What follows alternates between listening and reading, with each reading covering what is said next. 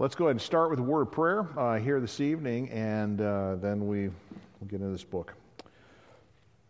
Lord, we thank you that you are a God who is one who desires for us to have skill in living life, that you've not left us on our own and left us to our own trying to figure things out, but that you and your infinite wisdom is given to us wisdom on how we ought to meet demands and issues of life. And so we're thankful for that. In a book like James, it's magnified, and may we see that here this evening, how to use this book. And this we pray in the name of Christ the Savior. Amen. Take your Bibles and turn to James 1. That's where we'll be all this evening, so might as well get there and bookmark it and get set up. Little exciting here this evening. You go, why is it a little exciting here this evening? Because we actually have something that's different this evening when it comes to our books that we're looking at. We're not going to say the word Paul. Well, we will, because later on we will. But we're not going to say Paul to start off tonight, because he is not the author of this letter. We had gone through all these other ones, and then even Hebrews. Many think that the Apostle Paul wrote Hebrews, but when we start tonight, in your notes, it is, somewhat easy, but not easy as you think. Okay? You go, well, this is a letter from James, so the author has to be James, but the problem is that there are multiple James in our Bible.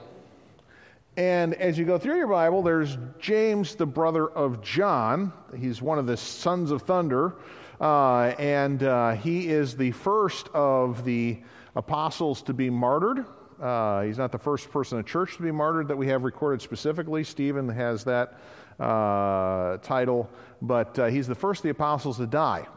He's beheaded by Herod. Peter would have been second had it not been for the divine deliverance of God.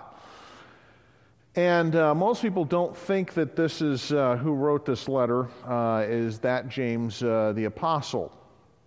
Most people think that it is James, the half-brother of Christ. He's the oldest of the children of Joseph and Mary. You go, how do you know that? Because in the list that we have, he's always listed first, and that's typical of that culture, to list the oldest one first in a list of children. And so he's the oldest child of Joseph and Mary. Throughout his ministry, Jesus' ministry, he was not a disciple. Okay, in fact, you have cases where they don't believe on him. It states that his brothers don't believe. And you say, how would that be possible when they lived with a brother who is perfect? Imagine you living with a brother who is perfect. Okay, there might have been some envy or bitterness in life there going on, or just kind of hard to comprehend the fact that their brother was the Messiah, knowing their upbringing, their family, and whatever may be the case.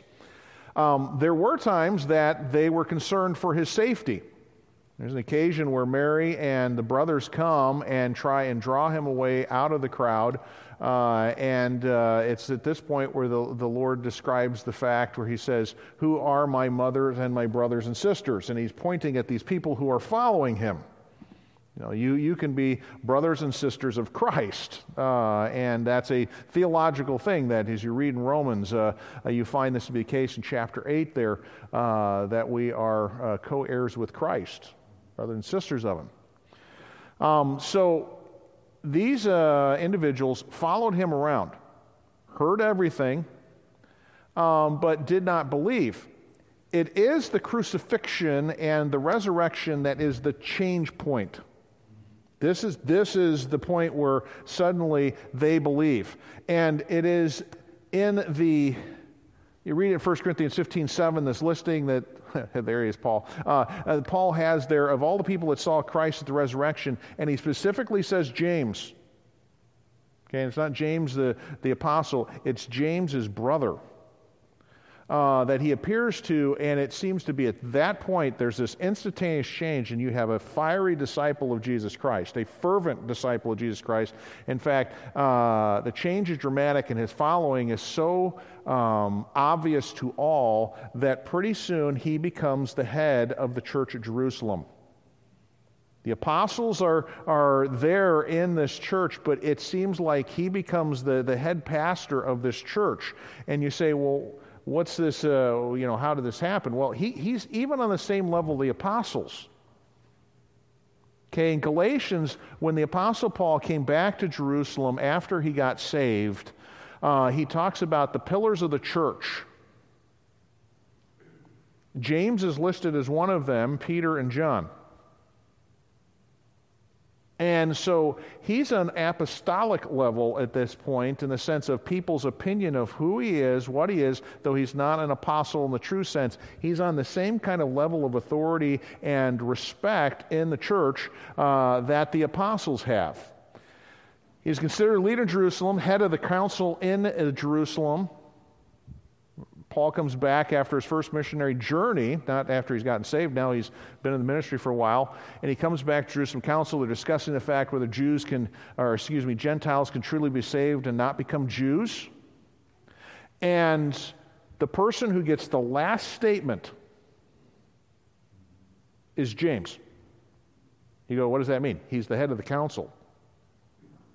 Even with Peter there and others, it's James who has the last say.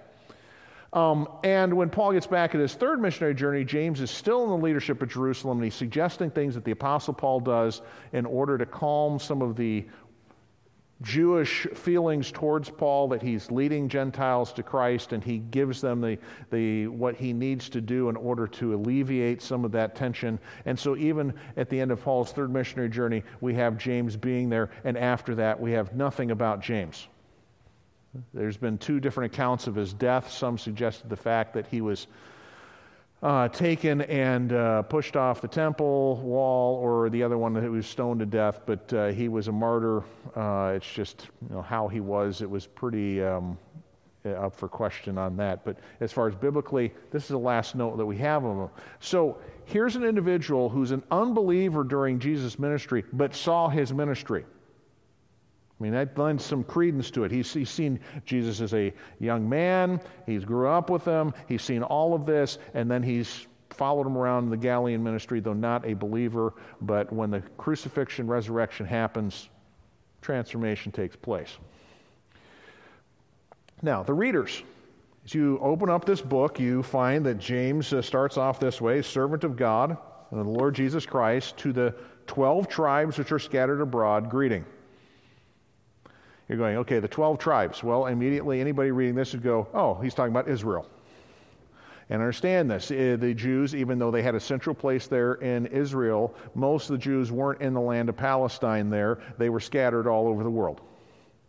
And so he's just simply writing, I'm writing to Jews who are all over the world, scattered abroad, but specifically Jewish Christians. Okay, not just merely Jews, but people who were believers, because as you read through this, he's challenging individuals who are brethren and the like. So he's writing to Jewish Christians, and they're suffering persecution. They have doctrinal questions. There's some moral laxity on their part, and James here is going to address these things. So those are the readers, specifically for Jewish. Now, it's going to play a role in how this book is structured when it's written to Jews. Time written, most commentators think that this book was written early in church history. Most think it was around 45, 50 AD, so it would be about 15 years after Christ, more than likely, making this probably the oldest letter in the New Testament. Now, some question when the Gospels are written, but as far as letters, most people will target this as the first letter that people in the church would have received. And when you start off, the church is mainly made up of Jews. And so that's early on, so it would have been early, more than likely, and making it the earliest one. Now, the structure of this book, okay, this is where the Jewishness of this letter comes through. This letter has a flavor of Old Testament wisdom literature and the Sermon on the Mount in the New Testament. Realize that Jesus gives the Sermon on the Mount. He's addressing Jews who are used to reading the Old Testament, reading some of these wisdom statements, and you go, well, what's a wisdom statement? A wisdom statement is just something that's short and easy to remember, typically. There's a lot of things in the Sermon on the Mount where you just quote one verse, two verse, and you have something to think about, meditate on, and put into practice. I mean, it's not difficult. You talk about how it is to pray. Well, here, how you pray. You go into your closet. You don't go announce it on the street. You go into your closet, and there you pray, because you're looking to be seen by God, not by men. Okay, pretty simple. I mean, it's just, these types of wisdom that you have. So Jews would have been used to hearing this type of thing when they read the book of Proverbs or they read the Psalms, these simple statements, kind of wisdom-y statements with a practical application. You read this. The emphasis throughout is that words and actions match the profession of the believer. Ultimately, there is a need for an abundance of wisdom. The central portion of the letter calls for one to have heavenly wisdom rather than wisdom from the earth. Here's another thing about this book making it Jewish. The Jews always on a regular basis, especially in poetry, to work their way down to a point in the center and then work back from it. Or looking from your direction, they'd work down to a point and come back in this. And the center of most of their core argument is right in the center, not at the end. The main statement's right there. Well, as you read through the book of James, and we'll get there, chapter 3, you have the whole passage that everybody remembers about the tongue. They forget the passage right after that's talking about earthly and heavenly wisdom. That you need wisdom, and you need the right kind of wisdom. And so right in the center of the book, all of a sudden he's going, here's what you need. You need wisdom. And you're like, oh, okay, so now I go back to the beginning and go, I'm thinking about wisdom as I go through here, that this is a practice of skill and living out my life, thinking and considering what I should in order to live my actions outright. Okay, so this is what you have, that there's a search for heavenly wisdom. Ultimately, like the wisdom books, there are many commands and memorable statements. As you read through this book, there's only 108 verses, there's 54 commands. So he's saying, do this, and you're going, well, what do you mean by that? Well, you read verse 2. You get through the introduction, verse 2, chapter 1, my brethren, count it all joy. That's a command. Right from the start. You ought to count your suffering for something. So, lots of commands. Also, James is concerned about the speech of the believer. The entire third or central chapter is dedicated to speaking. This letter is probably the most practical in the New Testament. I mean, there's doctrine backing things up, but it's basically saying, live your life like this. Do it this way. You need to think this way, so you act this way. It's very, I didn't want to use the term pragmatic, but practical. Here's how you do this. I remember, coming out of college and then having a ministry amongst teenagers and the like, James was one of the first books I went through. You go, why is that? Because there's not a whole lot of doctrine. There is some doctrine and teaching, but it's all practical. Here's a little bit of doctrine, but here's how this lives out. And so you would say this is a book that is, for most people, fairly easy to read. You say, want to read a book in the New Testament that's easy? Most will go, I'll read James. Because it's very practical, very easy to understand. So, let's just kind of go through this book and arrange it in the sense that everything in this book is about wisdom of some kind. Living out and understand the Old Testament way of describing wisdom is this, that it is skill in living. Okay? There are situations at times that there's no direct answer on, and you need skill in living in a way that measures out the fact that you are a person who knows God. Because then they say, wisdom, we say, what's the beginning of wisdom? Beginning of wisdom is in the Old Testament, the fear of the Lord. And you go, what's the fear of the Lord? I believe there's a God. He really does exist. One day I'm going to have to stand before Him, give account, so I better live in such a way that is pleasing to Him. That's what the fear of the Lord is. So here you have in the New Testament, as you go through, okay, wisdom is, There's a God who really does exist. His Son saved me. One day I'm going to have to stand before His Son, who is God, and give account. So I better live my life in a way that's pleasing to Him. So that means I'm going to think about what I do before I do it. And then I will have good actions. Now, as you start off this book, it immediately starts off with a rather ironic statement, because it starts this way, verse 2, "My brethren, count it all joy when you fall into diverse or many types of manifold different kinds of temptations." And so right from the start, you're going, it's telling me to be happy when I'm suffering. That doesn't seem to make sense. But what he's saying is this: count it all joy. In your mind, think and go, this has value because God's brought this into my life. There's a purpose in this. What's God trying to teach me? Oh, this is not just an accident. I mean, it'd be very frustrating to live in life when random things happen in your life and you don't know God. You know, you're just going, this happened, and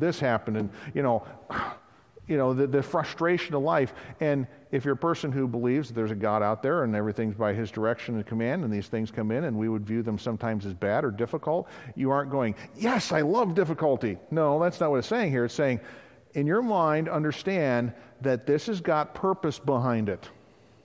God's trying to do something. In fact, you get to the end of this in verse 18, and it talks about, in 17, 18, it talks about every good gift and every perfect gift cometh down from above, from the Father of lights, with whom there is no variableness nor shadow of turning. God, in our mind, sometimes gives us bad things, but sometimes the best thing that can happen to us. They're good gifts.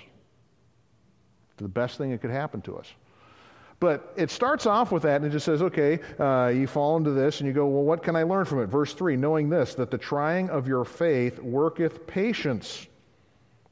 You know, if I go through difficulty and I am focused on God, I go through this, I've got endurance beginning to build up. Patience becomes I understand God's in control. I am allowing myself to go through this and carry myself through. You've got endurance. But in verse number 5, there are decisions that have to be made in bad times. So, what does that do to us? It forces us to go to God. Look at verse 5. If any of you lack wisdom, let him ask of God that giveth to all men liberally and upbraideth not. You go, what's that term in the English? It just simply means He doesn't rebuke us. And understand the term liberal doesn't mean, God's a liberal rather than a conservative. That's not what it means. The idea of liberal just means free. He gives freely, and He doesn't rebuke us, and if you ask for wisdom, it shall be given him. But don't go through this and say, well, I'm going to go to God, but I don't think He's going to answer, because verse 6 says, but let him ask in faith, nothing wavering, for he that wavereth is like a wave of the sea driven with the wind and tossed. So here, you go to God, you pray and believe that He really does exist and He really does hear your prayers and He really does answer. You go to prayer like that and say, God's going to give me an answer or the direction I need to take, and don't be like the people who waver like the seas. And you get to verse number 12, blessed is the man that endureth in temptation, for when he is tried, he shall receive the crown of life which the Lord hath promised to them that love Him.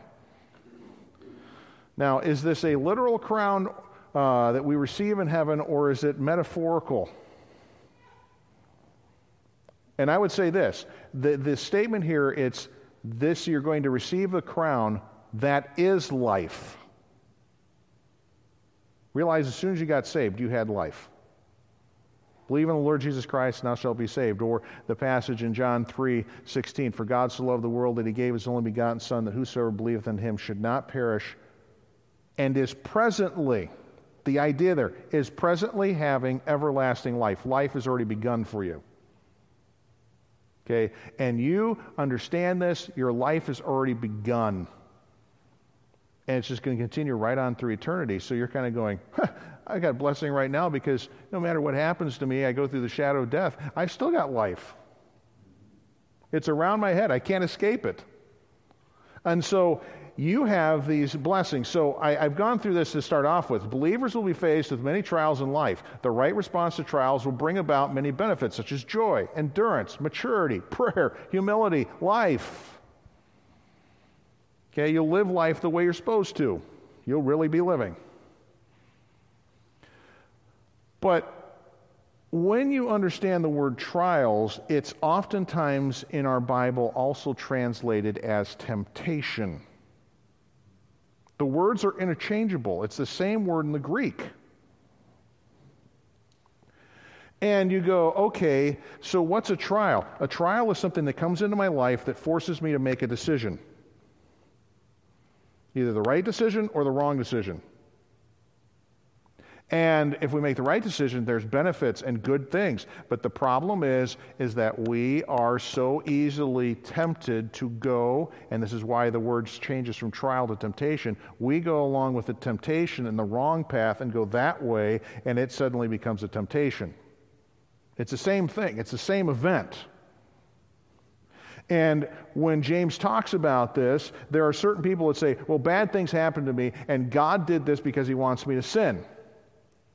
I have no choice.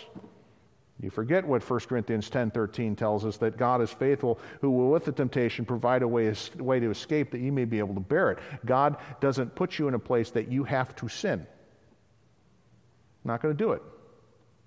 But what you have here, James explains it this way: let no man, verse 13, say when he is tempted, I am tempted of God. It's God's fault. For for God cannot be tempted with evil, neither tempteth he any man. But every man is tempted when he's drawn away of his own lust and enticed. And when lust hath conceived, it bringeth forth sin, and sin, when it is finished, it bringeth forth death. Do not err, my beloved brethren. And so here it's saying this. What happens in the temptation is this, that there's something dangled in front of you like a fish hook with a lure on it. And what happens is it pulls at your lust, which is your internal traitor, and it pulls you along to go, hey, go this direction in your decision-making in this trial. Go this way. And when we bite down on it, the term here is it's a birth. When we go, okay, that temptation's okay, we bite down on it, the hook's in there, that's when it becomes sin. The temptation to sin is not wrong in and of itself. I was tempted, so did I do something wrong? No. Realize this, Christ was tempted. He went into the wilderness and Satan was tempting him. He didn't sin. Okay, the temptation is not sin. It's when you agree with the direction of this and go, you know what, I think this is okay, and you bite down. Or in this case, something's conceived. You go, okay, with this. Well, when that sin is conceived, when lust is conceived, it bringeth forth sin, and ultimately this sin brings about death. It brings destruction. And so what you have on the other side when it comes to this wisdom of trial, the problem that comes with trials is temptations. God is not at fault for the temptation because he does not sin, nor does tempt individuals to sin. People are drawn away by their own lust until they bite down, accept the temptation is okay. This brings forth sin, ultimately death. But then at the end of this passage, it simply says this: every good gift and every perfect gift comes down from above. Trials are not designed to destroy us. They're oftentimes there to give us good. Problem is we miss it because we go down the wrong path because we have, gone away we shouldn't have. So that's how he starts off. Then he goes, okay, there should be wisdom in the way that you hear and you do. And this famous passage that talks about this idea, and it starts off this way, verse 19, wherefore, my beloved brethren, let every man be swift to hear, slow to speak, slow to wrath. So it's basically saying, you've been, and I had one person explain it this way, you've been given one mouth and two ears. What did God expect you to use more? Like, okay, all right, maybe that's why. I don't know. There's no theological purpose behind that. But it's simply saying you ought to be slow to speak and swift to hear. You ought to be more eager in hearing rather than going, well, let me say something about this. And then it goes on to say this. You're supposed to lay aside all these things that are evil, the overflow, the abundance of evil in verse 21, and receive with meekness the engrafted word which is able to save your souls. But be ye doers of the word, and not hearers only, deceiving your own selves. For if any be a hearer of the word, and not a doer, he's like unto a man beholding his natural face in a glass, or we would say a mirror. For he beholdeth himself, goeth his own way, and straightway forgetteth what manner he was. The whole issue there is this, is that you got a lot of people who go and they hear the word, and good for them, they heard it. And that's the first step. Without hearing, there's not a lot of things that go on. You have to have hearing. But the problem is they don't reflect upon it. They don't look and go, okay, I look like this in comparison to what I've just heard. It's like you getting up in the morning and you hopefully take a look at the mirror before you go out. Now, you've got the option to just walk out of the house. But most of us look at that and reflect upon what's reflecting back at us and go, ooh, there's some things that need to be fixed here. And you get into action and you take care of it. So it is a person that hears the word with meekness and goes, this is what I need. I'm going to reflect upon it and change as the result of hearing what the word has to say. It works as a mirror for me to see what I'm like. And so when you have this, too many are willing to act without thinking or consideration. Truly righteous ones will hear the word and then respond to the reflection that they see in the word. Many people pay lip service to following God, but true Christianity displays itself in works of compassion and purity. He ends with the fact in verse 27, pure religion and undefiled before God is this, to visit the fatherless and widows in their affliction, and to keep oneself unspotted from the world. Now there's activity that goes on in reflecting upon who you are. So you get done with the first chapter and you've already gotten, more than enough to think about as far as wisdom, and James isn't done. There's more topics that you can apply wisdom to. You get to chapter 2 and you have this wisdom and acceptance and concern. I'm not going to spend a huge amount of time on this section just due to time here this evening, but what you have in this story is that there's an illustration given in James, and he may have seen this in his church that he attended, or he's seen it in other locations, where you have a rich person come in and a poor person come in, and the poor person's completely ignored. In fact, the rich person comes in, he's in the bright clothing, and everyone goes, wow, hey, sit here, sit here in our church. We got to go to this place for you. And then this poor person comes in, and the response to the church is this, oh, well, you know what, sit over here. And you know what, we don't have a place for you to sit in a chair. You can sit on the floor and think about this. People in houses, this is where you're meeting in churches, so you're like the footstool there, the ottoman. I can set my feet on you, and, you can sit here. And James here goes, that's not what ought to be happening, because if you know your God, there's no partiality with God. If you're rich or poor, he doesn't care. He still saves you. So when it comes to you knowing your God, if you're thinking about, okay, this is what God's like, how am I going to reflect what God's like when it comes to the acceptance of people? And it's just simply this. You do not accept in regard to faith. Okay, true religion will give the same reception both to rich and poor. God accepts rich and poor for salvation. Believers fulfill the law of love by welcoming all with the same fervency. They should show no partiality, because God doesn't when it comes to salvation. We should be the same way in the church, not thinking, well, this person would fit better than that person. No. They all fit. If God saves and transforms them, glory be. Now here is the section that, if you've ever read anything by Martin Luther, this is why he didn't like the book of James. Because you have to remember, when Luther got saved, the major problem in the church at that time, the Catholic Church, was that a person was justified by works. That's how you got to heaven. You had to have all these works done, and you get the 7 sacraments and everything else beyond that, and this. And so people were justified or had a right standing before God on the basis of their works. And he comes to Romans chapter 1, and he reads, the just shall live by faith. A person has a right standing because they have faith in God. There's no works. And so he comes to this passage in James, and this is a section that talks about that a person is justified by their works. And he just goes, wait a second. What's James saying here? Because he uses the term justification. Verse 24. It says this, "Ye see then how that by works a man is justified, and not by faith alone." Now you take that verse right out of context, and you're going, oh, sounds like I'm going to be saved by works and faith. But you have to then take the whole context and realize what he's arguing for is this.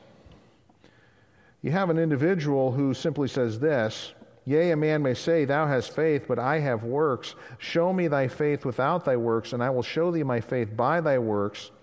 Thou believest," in verse 19, "there is one God. Thou doest well. The devils believe and tremble." There is a kind of faith that just merely acknowledges in the head, but doesn't have the heart. Saving faith is both a head knowledge and my whole heart being cast upon it. Because the devils believe there's a God. They're not questioning the fact that there's a God, but they don't have a heart belief. They aren't putting their trust in Him. There is that kind of faith. But a saving faith is one that's the heart, and with the heart a person believes, and what then you have reflected in that is that they're going to do works. I mean, the New Testament has this throughout. "But by their fruits ye shall know them." You know, people are like, well, am I saved or not? And you're like, well, one of the things that indicates the fact of whether or not you're saved or not is the fact of you seeing things in your life that are changing. Not you changing them, but they're changing. And you're seeing fruits of righteousness taking place, and you're seeing works that reflect one who knows Christ. You have this whole idea in the book here. Now, they've struggled because of this, because justification works. It seems that James is promoting works and justification this. However, James connects faith in Christ, which results in works that display faith. If a person who claims Christianity does not have works that displayed that faith, then that person's salvation never happened in the first place. Faith without works is dead. Okay, you know what? Because they didn't have a saving faith. They did something, but there was not a true trusting in Jesus Christ. There was a head knowledge, but not a heart grabbing onto Christ and saying, I need Him desperately. So the examples given, Abraham displayed his faith by willingness to sacrifice his son at God's command. His faith, he believed God, and it was counted unto him for righteousness. And then you see years later, because that statement of Abraham believing God is counted for righteousness is Genesis chapter 15. The story about his son being sacrificed, which displays his faith, is a story that happens in Genesis chapter 22, and it's probably 35 to 40 years after that initial statement. Abraham believed God and was counted for righteousness. Well, how do you know he was? Late in his life, he's still displaying his faith in God by willingness to offer up his own son. His faith is justified, or we might say this, proven. And Rahab displayed her faith in God by hiding the Jewish spies. It's not just me like, I believe your God's really great, incredible. You know, He separated the sea, the Red Sea some 40 years ago, and I believe your God's powerful and mighty. You've wiped out the kings that are along the riverbank on the other side, and that. No, she acts upon it. I believe your God's great, and I'm going to act in such a way that shows that I believe your God's great. She protected the spies. So faith without works is dead. Now, wisdom and words. Okay, James right in the middle. This is this core thing where he begins talking about this. You have individuals that are wanting to be teachers. It starts off this way. It says, "My brethren, be not many masters."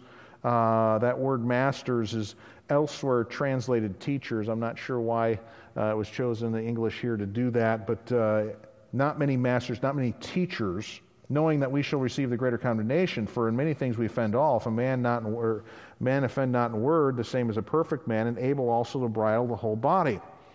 He's simply saying, here you got a person who is in a job where he's got to speak a lot. Now, there's some people who are like, oh, I would love to talk all the time and have people listen, and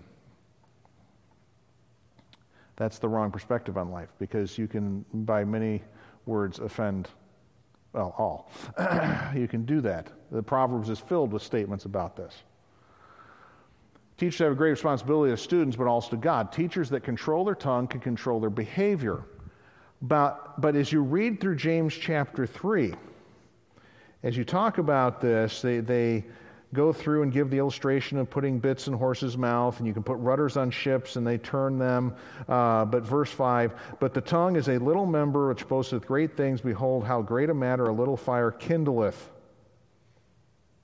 And you go, okay, so how is this, this thing that we have here, how are we to control it? Well, verse 6, the tongue is a fire, a world of iniquity. So is the tongue among our members, that it defileth the whole body, and setteth on fire the course of nature, and setteth on fire of hell.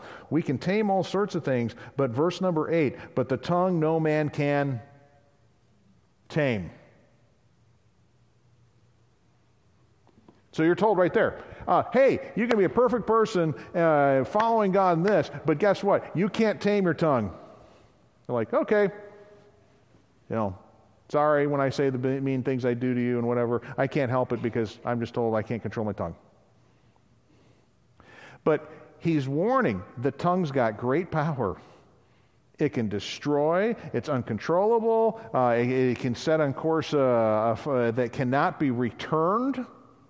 You go down a certain path and it just burns things out. You've burnt your bridges, if you want to put it in the modern vernacular. There are things that you do with your tongue that cannot be recalled. It's destructive. And you just kind of go, if I can't control my tongue, what hope do I have? Well, it's what you have at the end. Wisdom and life. Okay? Oh, I need something that I don't come by naturally. I need wisdom.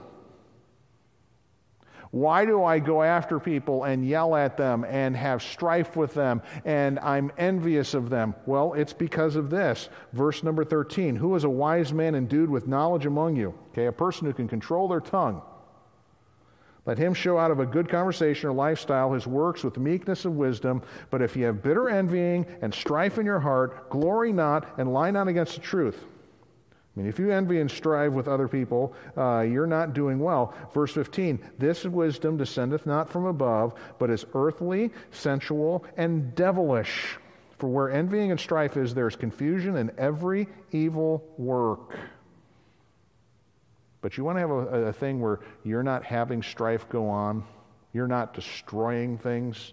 Well, here it is, verse 17, but the wisdom that's from above is first pure, and then peaceable, gentle, easy to be entreated, full of mercy and good fruits, without partiality, without hypocrisy, and the fruit of righteousness is sown in peace of them that make peace.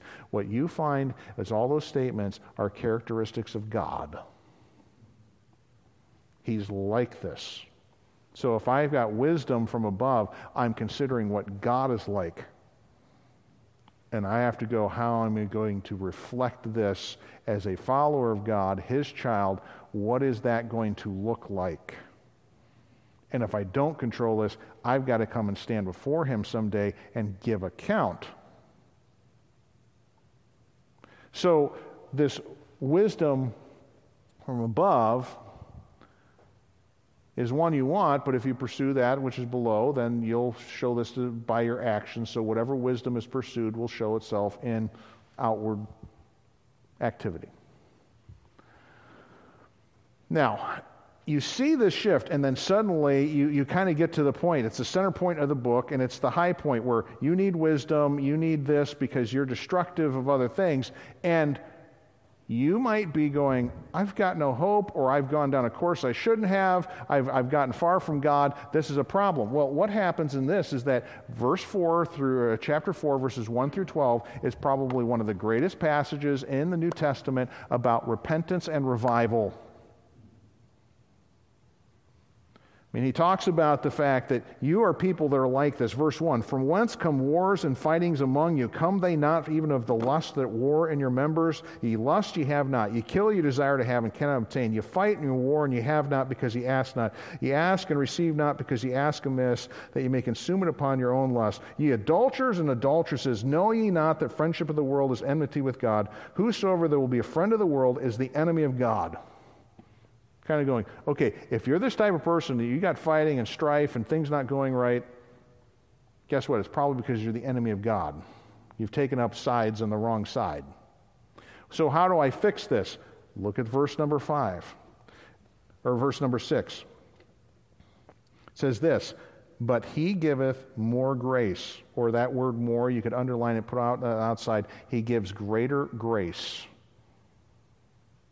Okay, grace greater than all our sin. That's what it's saying there. He gives this. And you say, well, how do I get this grace? Well, wherefore he saith, God resisteth the proud, giveth grace to the humble. Submit yourselves therefore to God. Resist the devil, and he will flee from you. Draw nigh to God. God's not far away because he's chosen to be far away. It's because we've gone our own way. Draw nigh to God, and he will draw nigh to you. Cleanse your hands, ye sinners. You go, what's that? Confession of sin. Purify your hearts, ye double-minded. Be afflicted and mourn and weep. Let your laughter be turned to mourning and your joy to heaviness. Humble yourselves in the sight of the Lord, and he will do what? He'll lift you up. You're not the one who has to lift yourself up. God will, if you come in repentance to him and just simply say, I failed. God goes, okay, you're in the right spot. I can help you out now. I can lift you up and be able to help you in what you need. And so this, a person gets in fight struggles because they have a sin nature. They follow the world's wisdom. They're not spiritual. James gives a series of commands for a person to have a revival and restored relationship with God. They're to humble themselves and draw nigh to God. You get to the last two verses there, 11 and 12. People get into strife because they judge others. I mean, there's kind of a final statement there. But here he's got people judging one another. And here's the issue. What every person should do is live out a life in relation to God. Let God do the judging. Okay? You don't like to be judged. And you recognize your own sinful condition, so why are you going about letting everybody else know what they're like? Fix your problems.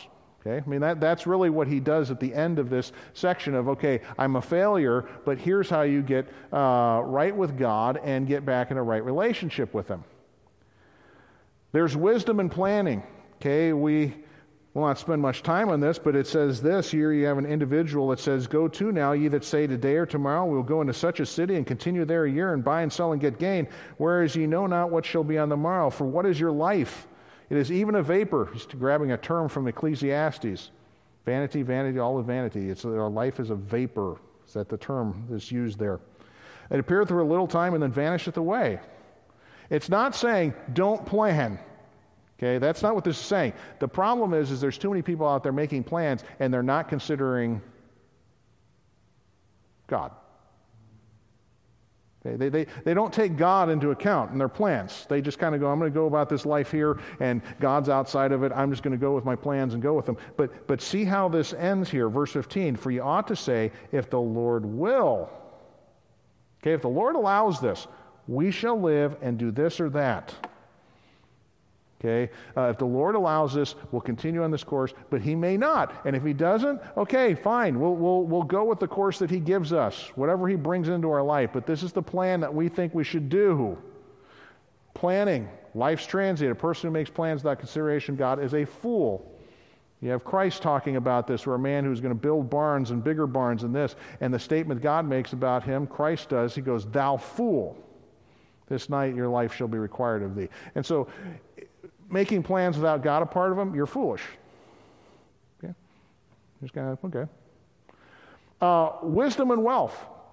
Okay, the church is filled with both rich and poor. James reminds wealthy believers that their riches are temporary. It seems like this church in Jerusalem was trying to impress the rich people. And when you read the passage there, and we don't have time to go through this whole thing, but it seems to be talking to the Jews and going, do you realize that most of those rich people are the ones who have made your life difficult? You think about it, the richest people in town in Jerusalem were who?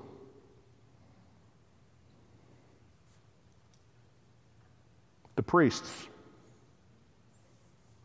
The priests were the richest and wealthiest people in town. Who had made life most difficult for the believers? It was religious leaders. And they had spent their life trying to impress people that had riches to be a part of their church. And the answer was, wait a second. Some of these people you're trying to impress are the very ones who are making life difficult for you. And if you had wealth, it would probably be something that destroyed you too.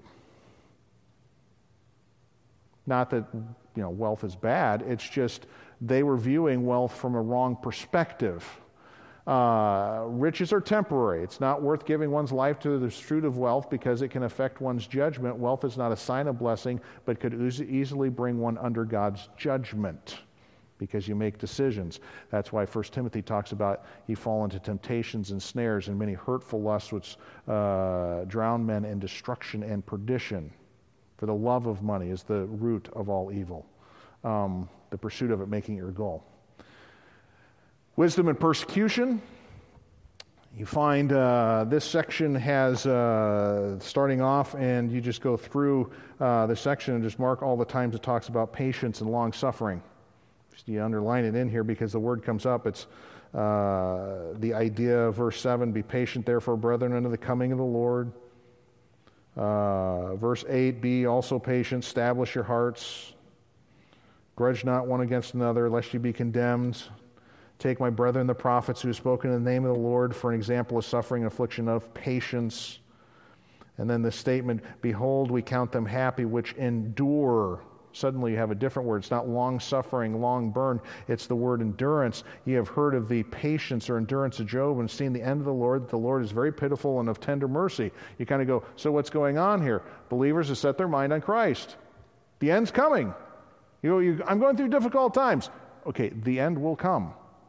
You endure like a runner in a race to the end of the race, but the end will happen. This doesn't go on forever and ever.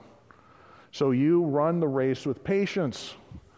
Bible's filled with illustrations, prophets and Jobs who suffered, and in the end God brought them through. They suffered in patience because they had a focus on God. Even Job, when he's complaining to God, who does he have his focus on? God. So James is giving that as his illustration. Wisdom and prayer and difficulty, he closes it out. He starts his letter off with, pray for wisdom. If any of you lack wisdom, let him ask of God. Well, he closes his letter out with a call to different kinds of prayer in different situations. He does this, verse 13, is there any among you afflicted? Let him pray. Is there any merry? Let him sing psalms. Is there any sick among you? Let him call for the elders of the church. Verse 15, and the prayer of faith shall save the sick. Verse 16, confess your faults one to another. Pray for one another that you may be healed. And this illustration of Elias or Elijah was a man subject to like passions as we are, and he prayed earnestly that it might not rain, and it rained not upon the earth. He prayed again, the heaven gave rain, the earth brought forth her fruit. And so then you have at the very end an individual who has erred from the truth, and you say, well, what's the goal there? That you bring them back, and there seems to be an element of prayer connected to this. What you close out with is this. Prayer started this letter. Wisdom was needed. At times wisdom is needed for ones who are sick. Other times prayer is needed for one who is in sin. And God draws them back, that they confess their sins, they get right with God. And he kind of closes the letter off and simply goes, there are times where you pray in that manner because that's the only thing you can do. There's nothing else you can do. You can worry, you can fret, you can do all this, but think about this, casting all your care upon him, for he careth for you.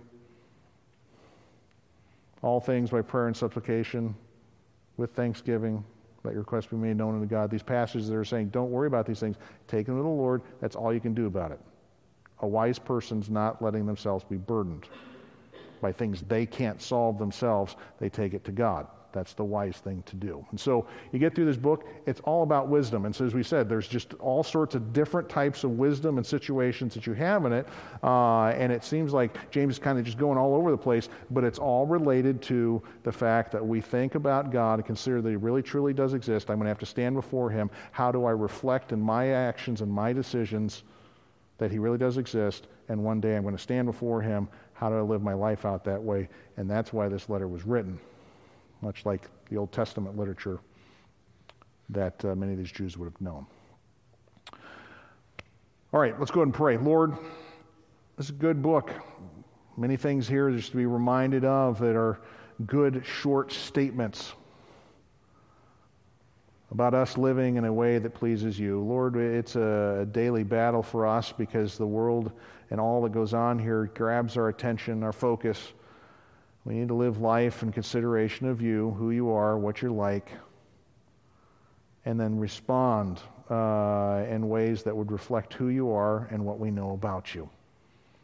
So we need wisdom just as these Jewish believers did 2,000 years ago. We need this kind of wisdom in daily living to glorify you, to make you known, for us to be a reflection of who you are. We love you, Lord. Thank you for your word. It gives us light to our path. And we praise you in the name of Christ. Amen.